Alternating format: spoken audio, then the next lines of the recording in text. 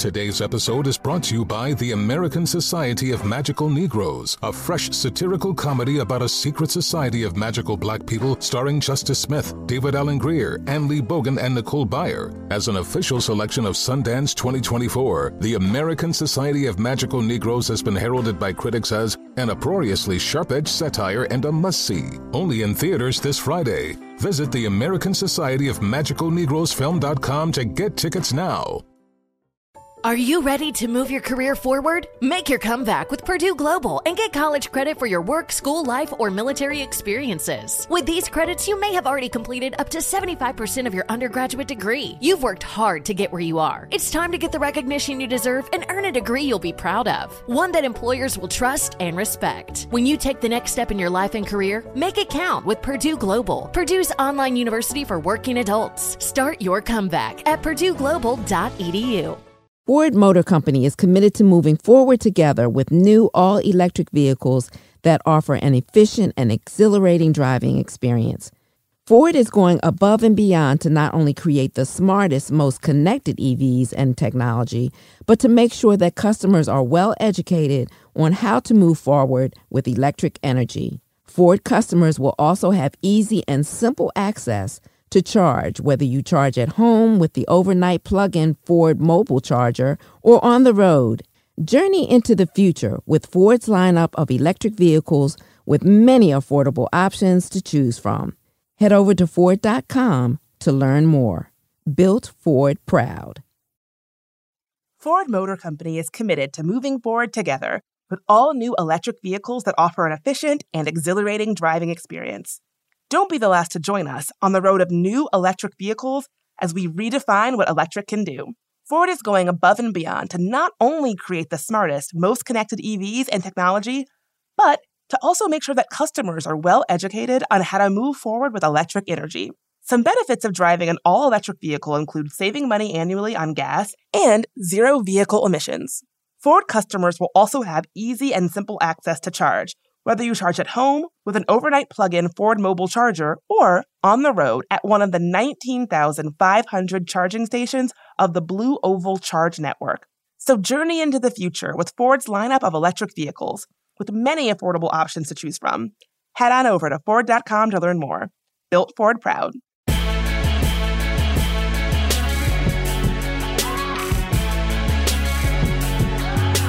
Hey, welcome to Beyond the Scenes. Look, this is the podcast that's like, you know what this podcast is like? This podcast is that big-ass bag of M&Ms that you dump into your popcorn right as the movie's starting so that you get a little bit of sweet along with that buttery, salty, savory, right? It's that contrast, That's what this podcast is, It's the goodness that you didn't even know you needed until that weird kid Marcellus did it that one time, and now you can never go back. There was a kid one time, he put his French fries in his ice cream, and I was like, that is disgusting. And then I tasted it, and I was like, that is brilliant. I need to figure out where that kid is these days. Anyway, speaking of my failing health due to an unsustainable diet of ice cream and French fries, today we are diving into the latest debacle to hit the American healthcare system, the nursing crisis. Give them a clip. Nurses are understandably pissed off right now. And no matter how dedicated you are to a profession, everyone has a breaking point. And nearly 2 years into serving on the front lines of this war, a lot of them are starting to update their LinkedIns.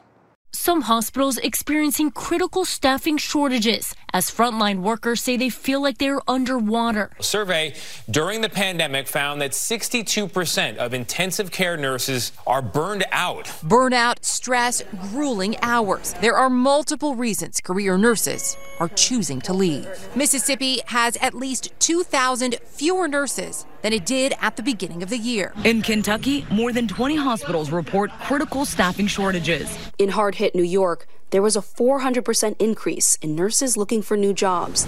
We are joined today to break down this Daily Show segment with, number one, Daily Show associate producer. You've heard her on this wonderful program before, Madeline Coons. Madeline, how are you doing today? I'm good, Roy. It's good to be back. Always a pleasure. What is this, third, fourth time? I think it's third. I think I'm tied with CJ now. So I don't know. It's all a blur. I'm just happy to be working. Also joining us on the program today is a longtime nurse and nurse educator, a doctor of nursing. A doctor of nursing, just to show those physicians what's what. Dr. Christopher Freeze. Dr. Freeze, welcome aboard Beyond the Scenes. It's great to be with you. Thanks so much for having me. Thank you. And I know that the people listening cannot see this, but I want to acknowledge how color coordinated your couch is with the background and your living space. There's a color, what's the word? Like a palette. The color story. That's what, yeah, my girlfriend uses it. The color story. Everybody's worried about books in the background trying to impress people, but not you, dog. You got the turquoise contrasted with a little bit of the brown. It's very nice. Very nice. Thank you. We're going for a 10 out of 10, so thank you. Well, we'll see. Room Raiders, a bunch of assholes. They gave me a 6. They can kiss my ass. Sorry about that. We're here to talk about things that are much more upright and appropriate. Madeline, this segment that we did on The Daily Show, we just played a little bit of a piece of the original segment. But for folks that missed it, give us a little bit of an overview of what the segment covered and how it came to your attention. Sure. Yeah. So the piece is essentially... it's about how the crux of it is how we have a critical national nursing shortage, which is only getting worse. By the way, it's not magically solved since we did this piece. And a lot of that is due to nurses burning out on the job. And this, particularly why we did it when we did earlier this year, is because it's, after I feel like the vaccines came in and we were all, yay, we have a vaccine, the pandemic is over, except while we were going dining, nurses and all the healthcare workers were being thrown into another pandemic. And that was the pandemic of the unvaccinated. And the ridiculous and really truly awful fact of that is that unlike the first wave, when we were all kind of dealing with something we couldn't control, this one was completely preventable.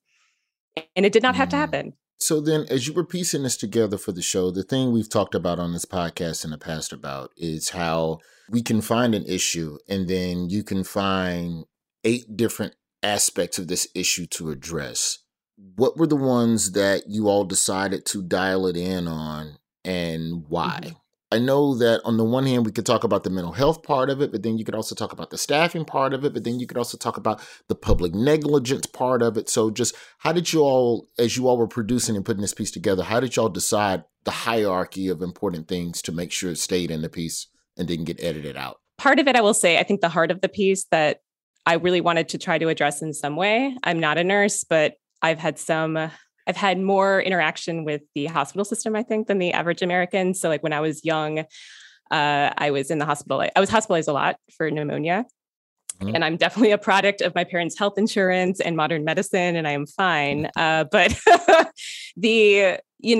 one of the reasons I'm still here is because of the, fantastic doctors, but fantastic nurses. So a lot of my earliest memories are of just nurses in that care and just experiencing firsthand what a difference that level of human care makes.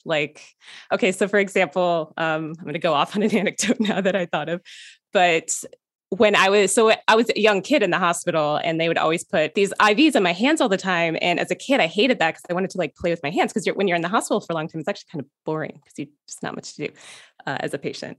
Not as a hospital worker, as a patient, as a kid. And when they listened and they put the IV in my foot, and what you think would be hard because I wouldn't be able to walk around. But what the nurses did is they let me ride, those long, big IV poles? They would let me ride around the hospital on those, like the Silver Surfer or something. And so I think when I think back to that time, I think it's something that could have been a very scary memory is actually very warm. And that all of that had to do with the level of care I received. And so when I was looking for pieces and seeing how nurses were being affected by COVID, there was a part of me that remembered the level of care that you can get when nurses are able to do their job versus what we're seeing happening now. And that's what I started looking at, saying how can we tell that story? How can we show what should be and how can we show it is? Because Dr. Freeze, when you look at healthcare in the modern era in this country now, it's not just about knowing your job from a technical IV find the vein standpoint. You also, it seems that the job of nurse is a little bit part sociologist as well, where you have to be able to relate to people. And I would even argue that there might be a little small element of social work in trying to just connect with people on a normal human basis. But you have a lot of different confluences happening. What do you believe are the primary challenges for nurses and the healthcare system right now? Well, how much time do we have right now? First I want to say that each and every day, nurses are delivering exceptional care across the country. They are getting it done for their patients, technically, socially, physically. They are problem solving behind the scenes. They are, I call it, part technical, part psychology, part air traffic controller. And that's the part that a lot of people don't see. So a lot of excellent nursing care is still happening, but we're on the brink. And we've been on the brink for about almost 2 years now. So when we think about the priorities, what I'm really worried about is at some point, our public health officials will have a lower level of concern for COVID than they do right now. They will say, we're at a phase that we can, quote, manage this. We have an ability, the case counts are very, very low. We're not seeing these big wide spikes that we're still seeing. And everybody's going to say, oh, great, problem solved, and they're going to walk away. And they're going to leave nurses in the lurch without solving the underlying structural things that are happening to nurses every day and have been happening for a decade. So my team's been studying nursing workplaces for 2 decades now. A couple things that I'm very, very worried about. One is executives are not spending enough time on understanding the working conditions of nurses and how they need to fix them. They're not listening to nurses and solving their problems. Executives within the healthcare system. Exactly right. Okay, just making executives in the healthcare system are not listening carefully to nurses' concerns and acting upon those concerns. When nurses tell you they have a problem, they have a problem. They're not making it up. And when nurses have problems in their workplaces, we've known that patients are more likely to die, patients are more likely to have complications, patients are more likely to have to stay longer in the hospital. None of us want any of that. So first is we have to have our healthcare executives listen deeply and carefully to nurses and work very strategically on those problems. Then we have a couple of structural things, not very sexy, but we still allow many nurses, as you point out, to work mandatory overtime. Their boss can come to them, they've worked a 12-hour shift, it's 5 o'clock at night, they've worked 10 hours nonstop, and their boss can come to them at 5 p.m. and say, guess what, you're staying another 4 hours. And we don't do that to pilots. Your pilot flies you from New York to LA, they get off the plane and they go home and rest. Truck drivers either. And truck right. drivers, they track truck drivers to make sure they're not even cheating. Exactly right. So we've got a couple of structural things like that. We also have, well, guess what? We're running short on a nurse, so you're going to take another 1, 2, 3 patients. And right now in the COVID era, we're seeing that in the ICU. I've never heard of that in the ICU in 25 years of nursing. So executives have decided to put the labor problems on the backs of nurses rather than solving the underlying problem. And I think that problem predated COVID, and it's only gotten worse during COVID. So if we really focus on those issues, we're going to have a healthy, safe nursing workforce that can care for us during COVID and after COVID. And if we don't pay attention to that stuff, we're going to be in a whole world of hurt. And we're going to see more of the stuff that we're seeing now. Nurses leaving in droves, too many patients to care for, unsafe staffing, et cetera. It's a vicious cycle if we don't break the chain. I'm going to ask a question that's going to seem morbid, but it's from a fiscal place. Why would the executives break the backs of the employees whose job it is to help keep the customer alive? Like, if we're just going base level, making money in healthcare, if people die, that is not good fiscally for business. So why would we create a place where the workers cannot do their job the right way? What is the advantage in an executive doing that? Like, if we said, they're not a sponsor. Let's just use Amazon, for example. Okay, yeah, Amazon's going to pay you as little as possible and not put you in a union because it makes them more money. Overworking nurses doesn't make you more money. The patient is the patient, the cost is the cost. So why would you want the patient to die? Like, what are the advantages in the executive infrastructure of a hospital in being assholes like this? Well, I have a lot of friends who are executives, so let me put that on there. And I think a lot of them Not them. They're cool. But those other ones. You know who we mean. Those other people, right? So, I think that, first of all, a lot of the executives are trying to do the right thing, but we don't have the incentives lined up. And I spoke about this earlier. So number one, when you unfortunately are in the hospital and you get a bill when you go home, do me a favor and look at your bill. And you tell me, this is a quiz for everybody listening. Go take a look at that bill and tell me where the bill for nursing services is. You know where it is? Room and board. Nurses are part of the room and board, part of a hospital bill. So if you have cancer and I'm an oncology nurse and I am giving you expert care for your leukemia, and I'm in your room every hour drawing blood and giving you blood products to save your life and giving you antibiotics and all that stuff, and the person next to you or the room down the hall has an appendix removed and they're there for 12 hours and I give them 2 Tylenol and send them on their way, the bill for the day is the same. So right now, nurses are widgets in the hospital, and they are the largest part of the hospital budget. And so when times get tough, guess where they're going to cut? Guess where they're going to cut the corner without nurses stepping up and saying, this is no longer safe, this is no longer acceptable, we need a different structure. And so it's a tricky thing. It's going to be hard to solve. But what executives can do right now is really listen carefully to what their nurses are telling them and act on it.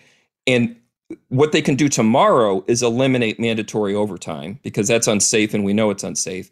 And they can work carefully to get those numbers right so that we have an adequate number of nurses to care for the patients, because it's unsustainable.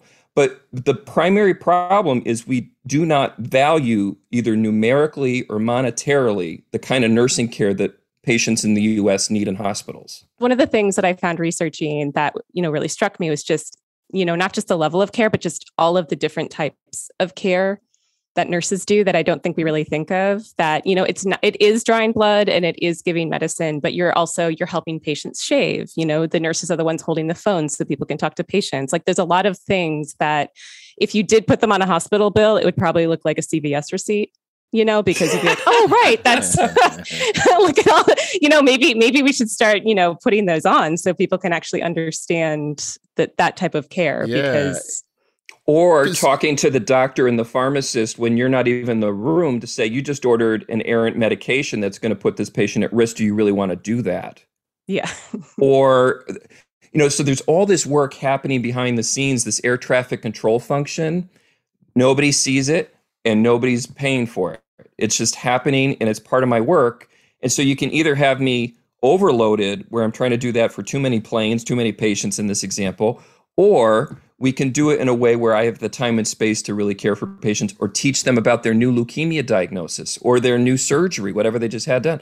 So you get what you pay for. And right now we're lumping this into room and board. It's basically a Hyatt bill.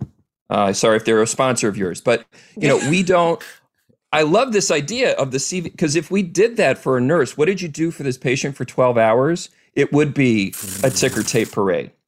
Mm-hmm. Yeah, because that's the thing that I think is interesting as well, because it's all hidden under room and board. I don't even think Americans even know we don't know everything that a nurse do. Like, all you know is that the nurse is the person who is in charge of, apparently from what you're saying, Dr. Freeze, everything from medicine and the right dosage to batteries for my TV remote, which is always my concern when I'm visiting someone in the hospital, is that the television has an inadequate amount of channels. But what I'm gathering is that that's probably not a bigger issue in the eyes of the administration right now. Well, if you're visiting, you shouldn't be inconvenienced if you can't access cable. So what is the point of visiting you in the hospital if I can't watch Comedy Central? Wink, wink, shameless plug. So then, with all of that happening, Madeline, how do you all, it seems like, and I could be wrong, Dr. Freeze, jump in if I am, but it would seem like the issue of the stress of this job and what the pandemic did to morale is also somewhat of a, if not a newer issue, definitely more prominent and more prevalent now. So how did you all decide on how to sparse that into the story? I think the challenge with trying to put together a piece like this is that you have to figure out when you're going to make jokes, but also when you're going to take it seriously. I would say the best asset that we have, I mean, and you know this at The Daily Show, Roy, is that like we just have there's a lot of hands on these pieces. There's a lot of people working on them. It's a really collaborative effort. And so one of the people I mentioned above, the very talented people, is one of our producers, Allison, who did a lot of work on this piece. And when we were talking about burnout specifically for nurses, witness the dawning of a new era in automotive luxury with a reveal unlike any other as Infiniti presents a new chapter in luxury, the premiere of the all-new 2025 Infiniti QX80. Join us March 20th live from the Edge at Hudson Yards in New York City, featuring an unforgettable performance by Grammy and Academy Award-winning singer, songwriter, and composer, Jon Batiste. The all-new Infiniti QX80 is unlike any luxury SUV you've ever seen. Smart enough to anticipate your needs, even before you do. Every line, curve, and detail was thoughtfully crafted, so everything for every passenger feels just right. Don't miss it. Mark your calendars and be the first to see it March 20th at 7 p.m. Eastern, only on iHeartRadio's YouTube channel. Save the date at new-QX80.com. 2025 QX80 coming this summer. Hi, I'm Cindy Crawford, and I'm the founder of Meaningful Beauty. Well, I don't know about you, but I never liked being told, oh, wow, you look so good for your age. Why even bother saying that? Why don't you just say you look great at any age, every age? That's what Meaningful Beauty is all about. We create products that make you feel confident in your skin at the age you are now. Meaningful Beauty. Beautiful skin at every age. Learn more at meaningfulbeauty.com. Which again is not a funny topic. It's very serious. It's very depressing. But she found a clip of a nurse speaking about how, when they're talking about their burnout, and the solution by their, I guess the hospital executives was to kind of throw a pizza party. People just still honestly do not understand how severe this is, how bad staffing for nursing is. When times are tough and things are getting rough, they'll have a pizza party. You guys are spread really, really thin, and we can't get new nurses, but here's pizza. Okay, no. People, no. You cannot solve a nurse shortage with a pizza party. In fact, it's probably going to make the problem worse, because it's the last food you want to feed someone who needs to stay awake for a double shift. So it's finding things like that to still be able to talk about an issue. Pizza is probably a good problem solver until about the 8th grade. After that, bro, you got to be taking us at minimum to Cheesecake Factory. After the break, Dr. Freeze, I want to throw that same question at you, because I know that you have a lot of colleagues that are still in a lot of these, hot spots and are dealing with all of the problems that you're talking about. And I'm very curious, not only about the mental health issues that are happening right now within our hospital system with nurses, but also, what are y'all telling the new nurses that are coming out of school? How do you convince somebody to take this job? What does the nursing recruitment poster look like? This is Beyond the Scenes. We'll be right back. I have a lot of questions for you. I'm sorry. And we're live here outside the Perez family home, just waiting for and there they go. Almost on time this morning. Mom is coming out the front door strong with a double-arm kid carry. Looks like Dad has the bags. Daughter is bringing up the rear. Oh, but the diaper bag wasn't closed. Diapers and toys are everywhere.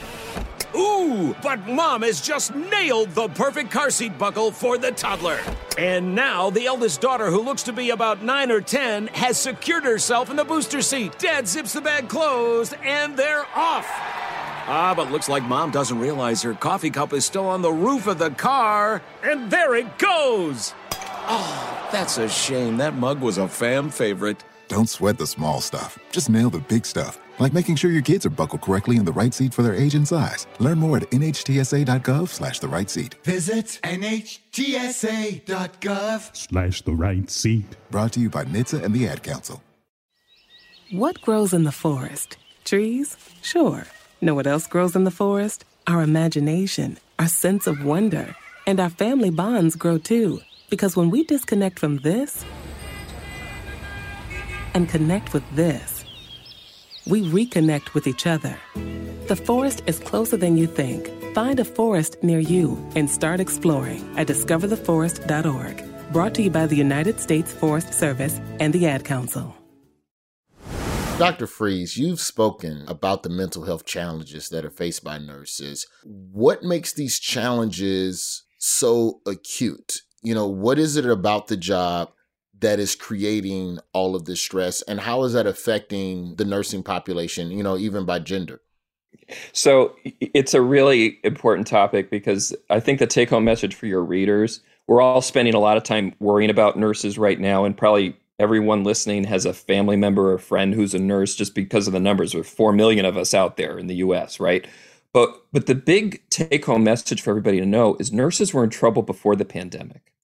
So our team at the University of Michigan had done some work to understand, and I'm going to just give folks a mention that we're going to talk about some unpleasant topics like suicide just to prepare people. We actually did some work to show that deaths by suicide were 2 times higher among female nurses than the rest of the U.S. population. And that data went through 2017 before the pandemic. And the curve was like this. For the last 11 years that we studied it, it was a steady increase over time. The all-time peak was the 2017 when we have the latest data. That's our group. Another group, now you could say that's still very rare, you know, but I mean, I would say every nurse we lose is, you know, a tragedy. Well, and if the numbers are still rising numbers, right. rising numbers. Right. So it's an alarming finding. But the other point is a survey by the Mayo Clinic just showed that even thinking about suicide and self-harm was on the rise during the same period. So, you know, thankfully, not everyone is going to have a tragic event, but nurses have had behavioral and mental health challenges before the pandemic. I think there's a couple of things going on. Number one is the work is stressful. We've talked about mandatory overtime and shifts and workload. The other thing we haven't talked a lot about is violence. Verbal and physical violence against nurses is continuing to rise, was rising before the pandemic, and we do not have a strategy in the U.S. to control that. So nurses are in an unsafe, hostile environment for their work. And then think about what's going on around them. 80% plus of the U.S. nurse population is female. They're often caregivers at work and they're caregivers at home for family members, for kids, for et cetera. So you put all that together in a tough work environment, and you can imagine why people are having stress. The other piece we know about nurses and other healthcare workers is it's very hard for them to seek healthcare services for mental health because of the stigma involved. They don't want to be seen that they can't handle their work. They don't want to be seen as a patient for that problem. The military and the police, and exactly. There's a pride that comes with the position. That white wall of, we'll call it a white wall of silence instead of the blue line. We don't want to talk about this stuff because we want to be seen as professionals. We can handle our stuff. But, it's like diabetes. You can't just wash this away. If you have a mental health condition or you have a substance use issue or whatever you have, there's no thinking that a healthcare worker is less immune to that problem. And they need as much help, if not different kind of help, than anyone else. And they repeatedly say in surveys, it is hard for them to find services that understand their needs. They feel they can't do it confidentially. They're worried about retribution. They're worried about getting fired. They're worried about losing their license. So until we solve that problem, we're not going to solve the mental health crisis among nurses. The final point I want to add on this is some of my colleagues' work, Dr. Kristen Choi at UCLA has shown in a survey that nurses have a lot, in a large survey of nurses in the Nurses' Health Study, a substantial proportion of them had childhood trauma, physical, verbal, sexual trauma in their past, far higher than the US population. So we're trying to put all of this together, but we're flying blind because we really don't have good understanding of what the exact issues are. We know what the clumps of things are, but we don't know really how they fit together to create a problem where a nurse is really in trouble. So then we're dealing with a workforce that themselves may be broken and unhealed from their own traumas while also working in a stressful situation to heal everybody else. Now, then when we talk about just the workforce in general, why has it been so difficult? And this is just me, a layman. This is a guy who I've gone to the hospital a couple of times. Really good blankets at the hospital. If you could steal one, please do yourself a favor and get you one of those nice hospital.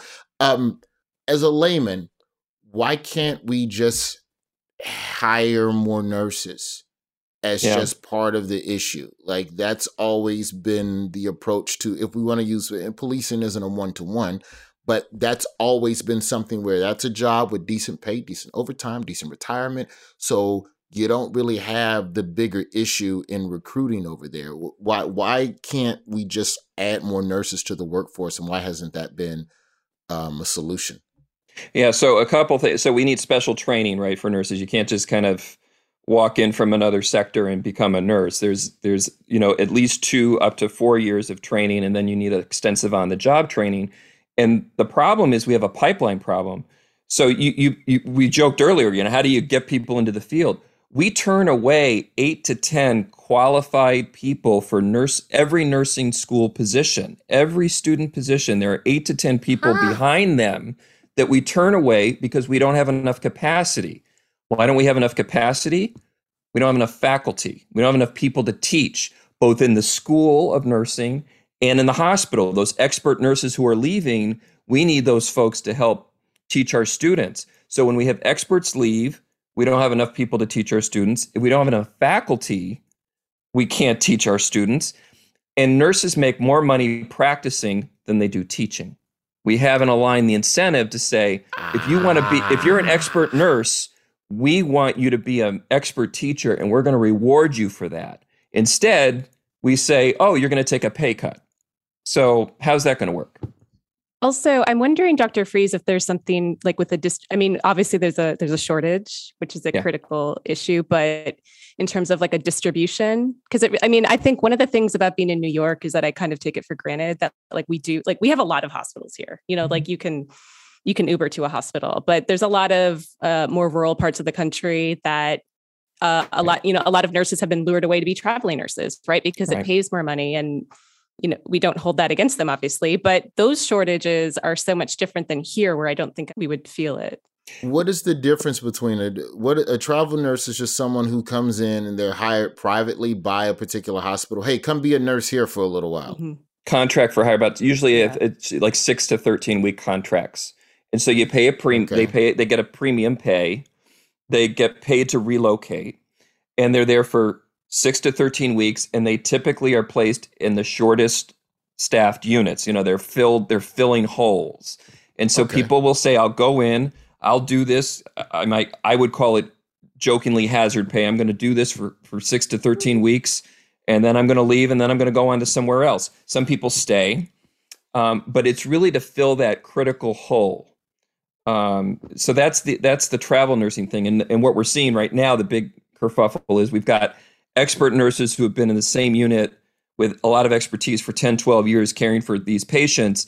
And then a travel nurse comes in and is making twice the salary for that blitz of time. And so the 10, 12-year veterans looking around saying, why am I staying here? What's this about? So that's the newer phenomena that we're seeing. You're putting me through the ringer. You're giving me lukewarm pepperoni pizza. The one today I heard is coloring books. So congratulations, you're getting a coloring book. So the list goes on. And then I look around and there's this person from a travel agency who's going to be here for 6 to 13 weeks, making double, sometimes triple my pay. Why would I stay? And I don't have a good answer for them. I don't have a good answer. So then you look at, that's like private sector security who gets sent over to the Middle East and fight alongside our troops. And the troops are like, what? Like, yeah, dude. And my equipment's better than yours. So that's wild. So when we look at this, Madeline, and we haven't even had time to even unpack what all of these stresses on the nurses and taking on too many patients, what that means for the patients who are actually the... Witness the dawning of a new era in automotive luxury with a reveal unlike any other as Infiniti presents a new chapter in luxury, the premiere of the all-new 2025 Infiniti QX80. Join us March 20th live from the Edge at Hudson Yards in New York City featuring an unforgettable performance by Grammy and Academy Award-winning singer, songwriter, and composer, Jon Batiste. The all-new Infiniti QX80 is unlike any luxury SUV you've ever seen. Smart enough to anticipate your needs, even before you do. Every line, curve, and detail was thoughtfully crafted, so everything for every passenger feels just right. Don't miss it. Mark your calendars and be the first to see it March 20th at 7 p.m. Eastern, only on iHeartRadio's YouTube channel. Save the date at new-QX80.com. 2025 QX80 coming this summer. Hi, I'm Cindy Crawford, and I'm the founder of Meaningful Beauty. Well, I don't know about you, but I never liked being told, oh, wow, you look so good for your age. Why even bother saying that? Why don't you just say you look great at any age, every age? That's what Meaningful Beauty is all about. We create products that make you feel confident in your skin at the age you are now. Meaningful Beauty. Beautiful skin at every age. Learn more at meaningfulbeauty.com. Ones at the center of all this and the ones who need the care. How do you and the writers, how are you bringing levity? Look, I'm just be honest, man. This shit is sad. It's very sad because it's very real. How do you all balance the jokes? What we want, when you want, how you balance deciding when to make someone laugh versus when to make them feel? This definitely felt more like a feeling piece to me, but I'd lean heavily on the writers for that. I think they have more of a burden to, write the script around the story that we're trying to tell. But it's difficult. I mean, it's difficult. Sometimes things just, they're not funny. But at the same time, finding pockets where we can actually laugh about something is really important, because I was thinking about, Dr. Freeze, what you were saying earlier about the mental health challenges. And, one of the things that I hope pieces like this do is, show the human side of somebody. Because if you can relate to someone and see that they're human, then there is room for comedy, and there's also room for, having other feelings. But thinking about how we talk about nurses and how we kind of put them as heroes, and maybe how that actually isn't that helpful for people who are trying to seek mental health services, because that might just be a bigger burden on somebody. Yeah, one of the senior nursing assistants I learned my craft from 25 years ago, early on, she said to me, if you're not laughing, you're crying. So having a bit of lightness about, Same. And we see the pizza roll in and we all just kind of roll our eyes and, oh, well, isn't that nice? And thank you. Or, so we understand that. And I think we appreciate when people are really supportive. My heart went out. We saw signs in the parking lot at Michigan when people came and, supported us. And, as I was driving in, I'm like, okay, now is everybody going to sign up for the vaccine? Is everybody going to do their part and stay safe and stay home and stay out of trouble while they're clanging their pots and pans and while they're putting signs out? And that's the piece that I think a lot of nurses are still struggling with. Thanks for that, but we're asking you to do these 2 or 3 other things that are really a pain in the butt. We get it, but they're going to keep you safe. And I think that's where a lot of nurses are kind of, looking up at the sky, wondering what's going on here. I think that's the mystery. You are a hero, and I can't wait to see you in 2 weeks when I catch COVID with my unvaccinated lungs. And that's how badly I want to meet you. And you've just touched on something as well, Dr. Freeze. I want to talk about it after the break here, because when we talk about people refusing the vaccine, there's people on both sides of that issue. And I want to get your opinion on people in the healthcare industry who are refusing the vaccination, and these higher ups, some of whom that are your friends and very cool, whether or not these vaccine mandates are the right thing to do in a time where you're short-staffed. This is Beyond the Scenes, and we'll be right back. I'm going to clang a pot for you, Dr. Freeze. Let me go get a pot right now. Where's my pizza? I need If I could be you. And you could be me? For just 1 hour. If you could find a way to get inside each other's mind. Walk a mile in my shoes. Walk a mile in my shoes. Walk a mile in my shoes. We've all felt left out. And for some, that feeling lasts more than a moment. We can change that. Learn how at belongingbeginswithus.org. Brought to you by the Ad Council. Walk a mile in my shoes.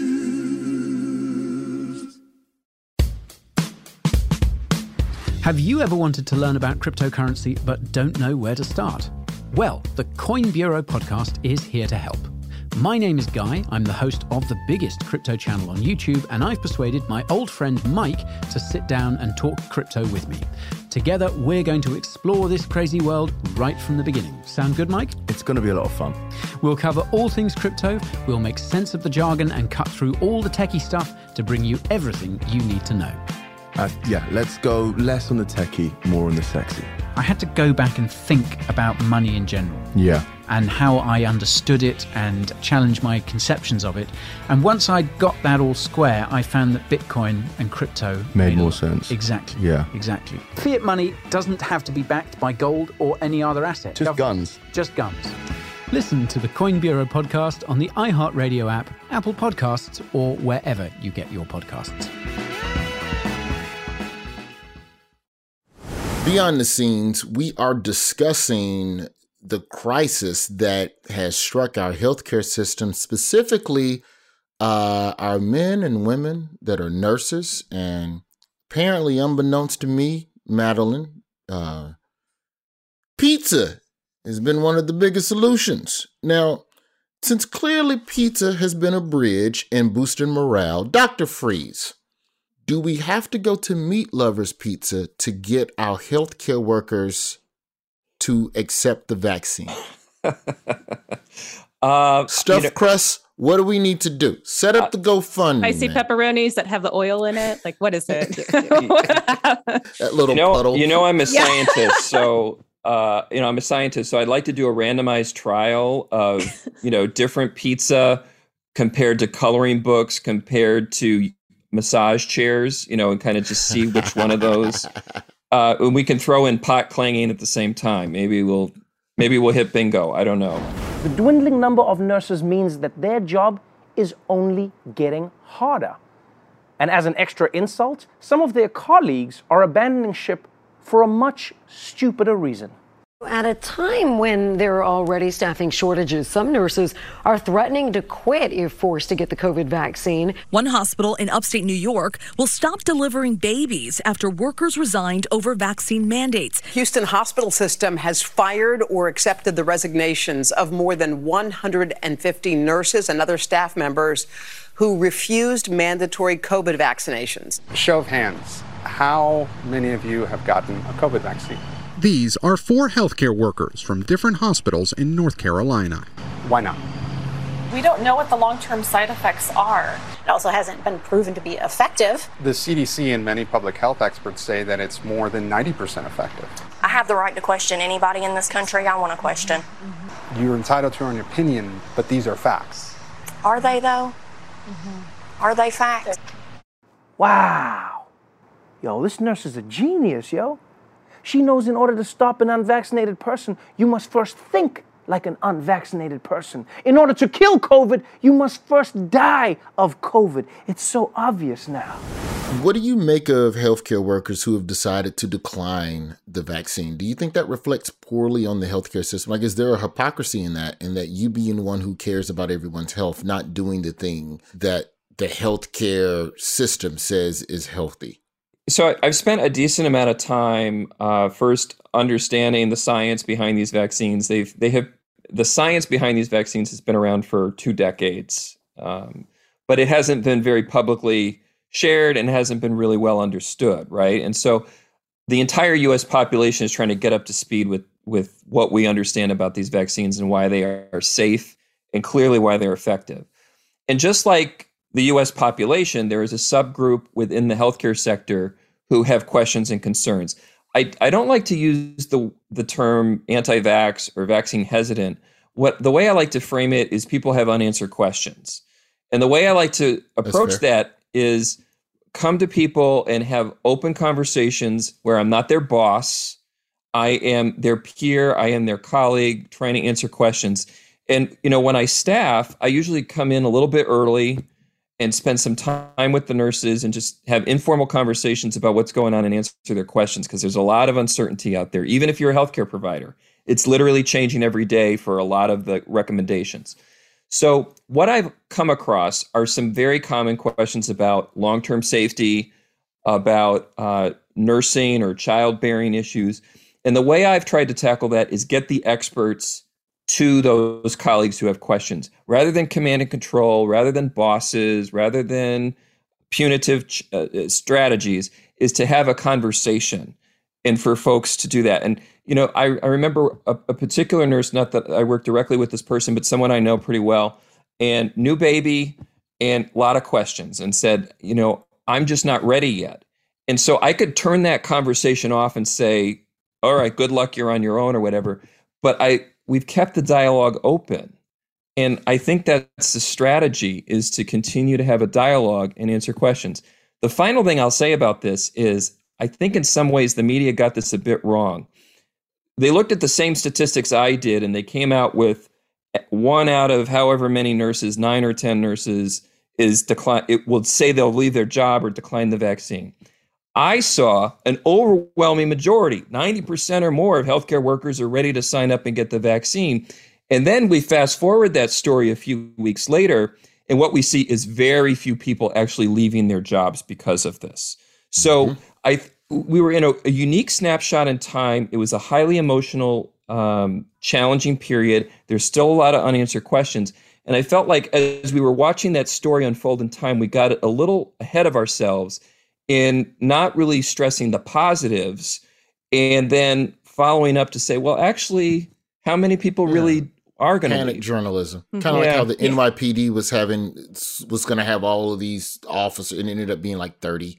Exactly. It's going to be thousands, and murder will reign supreme. It's like 30. Like, there are tens of us. Yeah. Yeah. I did have a question for you, Dr. Freese. One of the things that we touched on in the piece was, I guess, how burned out nurses affect patients. Mm-hmm. Cancers don't stop just because there's a pandemic. Right. Other thing, you don't stop breaking bones. Everything else doesn't stop. Like, the hospital system doesn't stop, and people don't stop getting sick. So, like, how is that? I guess, how have you seen the knock-on effects of all of this happening? Yeah, so 2 things on that. One is that even if you're not caring for COVID patients, you saw a dramatic change in your work during this period that continues, because your patients are coming to you with more complicated problems because they couldn't get their cancer screening.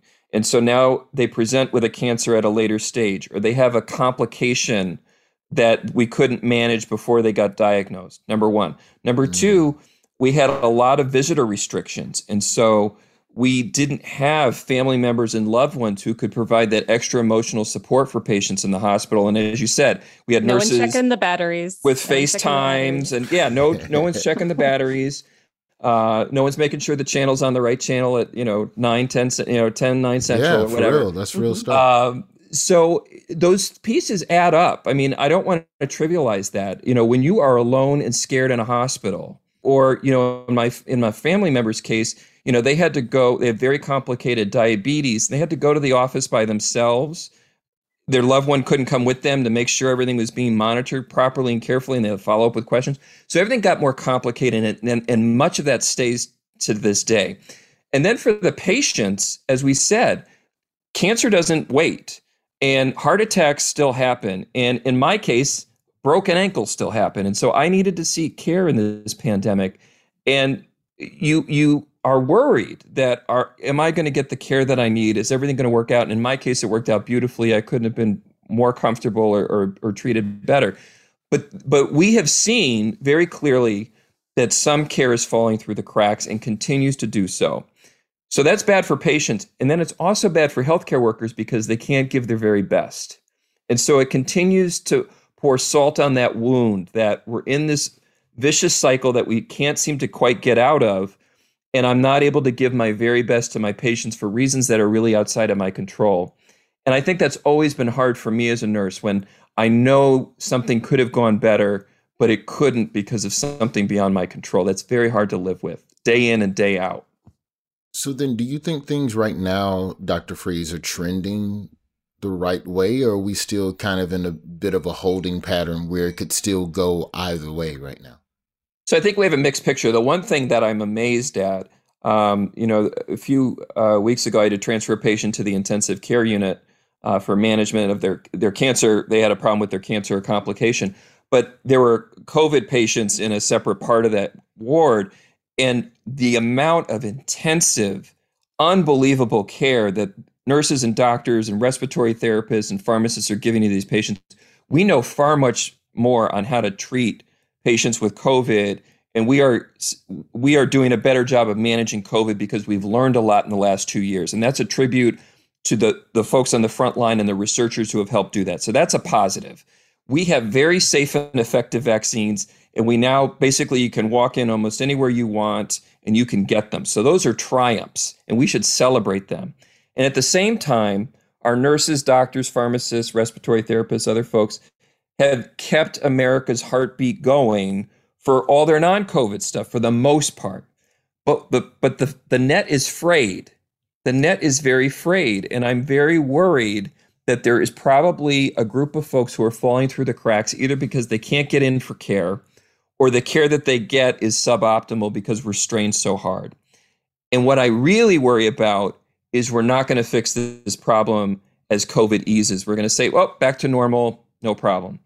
We have to learn from this, and we have to start making the changes now so that patients today are safer and patients 9 months, a year from now, regardless of COVID or otherwise, are safer. And I fear like we're going to forget that. Is there anything that the general public can do? Because so much of what you're talking about is, it seems to be, in my opinion, or just from my perspective, again, as a guy who only goes to hospitals to steal blankets.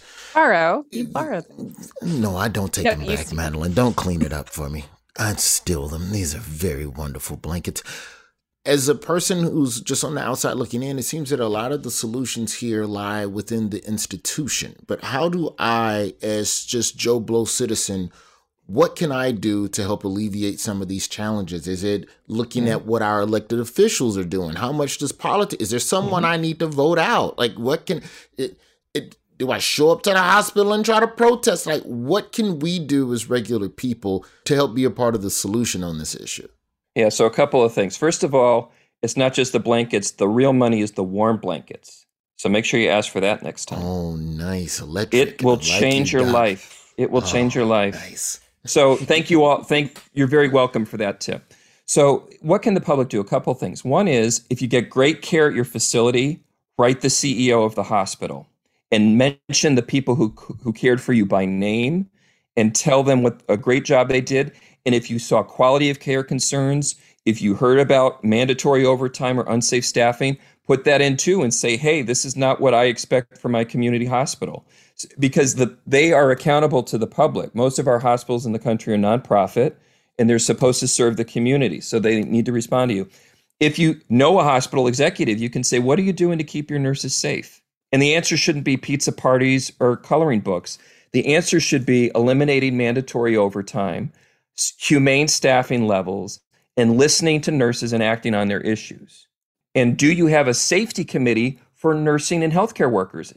We have patient safety committees in every hospital. Do we have a group of experts focused on healthcare worker safety? Missing piece. Finally, for the policy piece, couple points.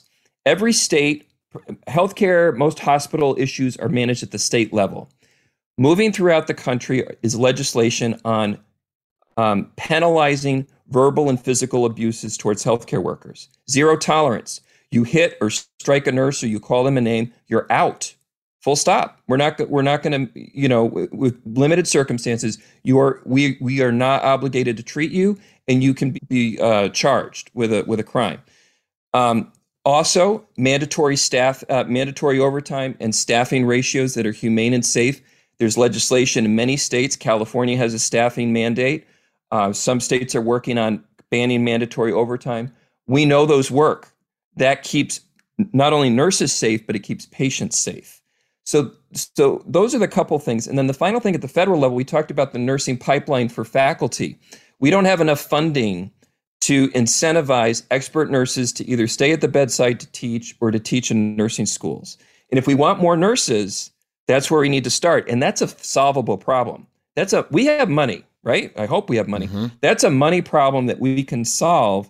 And our nursing schools, we can work on our back end to make it work, that we can bring more of those people in that we're turning away year after year after year. Well, I'm happy that you are a nurse educator and that you're a nurse and that you're a doctor of nursing, because with a name like, Dr. Freeze, you easily could have been a villain or some sort of comic book person that wreaked havoc on the city. But instead, you wreak love. Dr. Christopher Freeze, thank you so much for going beyond the scenes with us today. And Madeline, I will see you again on here, I don't know. I'll see you at the next pizza party, right? I'm just kidding. Thank you all.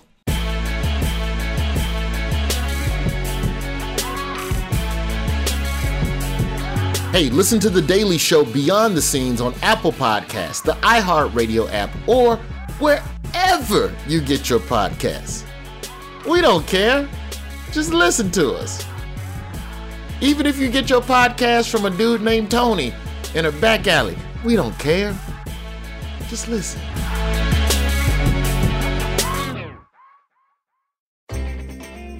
We've all felt left out. And for people who move to this country, that feeling lasts more than a moment. We can change that. Learn how at belongingbeginswithus.org. Brought to you by the Ad Council. Have you ever wanted to learn about cryptocurrency but don't know where to start? Well, the Coin Bureau podcast is here to help. My name is Guy. I'm the host of the biggest crypto channel on YouTube, and I've persuaded my old friend Mike to sit down and talk crypto with me. Together, we're going to explore this crazy world right from the beginning. Sound good, Mike? Sounds great, Guy. Listen to the Coin Bureau podcast on the iHeartRadio app, Apple Podcasts, or wherever you get your podcasts. Infiniti presents a new chapter in luxury, the premiere of the all-new 2025 Infiniti QX80, live March 20th from the Edge at Hudson Yards in New York City, featuring a performance by John Batiste. The all-new 2025 Infiniti QX80 is an SUV designed to help every passenger feel just right. Be the first to see it March 20th at 7 p.m. Eastern, only on iHeartRadio's YouTube channel. Save the date at new-QX80.com. Don't miss it. 2025 QX80 coming this summer. Today's episode is brought to you by the American Society of Magical Negroes, a fresh satirical comedy about a secret society of magical black people starring Justice Smith, David Alan Grier, Ann Lee Bogan, and Nicole Byer. As an official selection of Sundance 2024, the American Society of Magical Negroes has been heralded by critics as an uproariously sharp-edged satire and a must-see. Only in theaters this Friday. Visit the American Society of Magical Negroes film.com to get tickets now.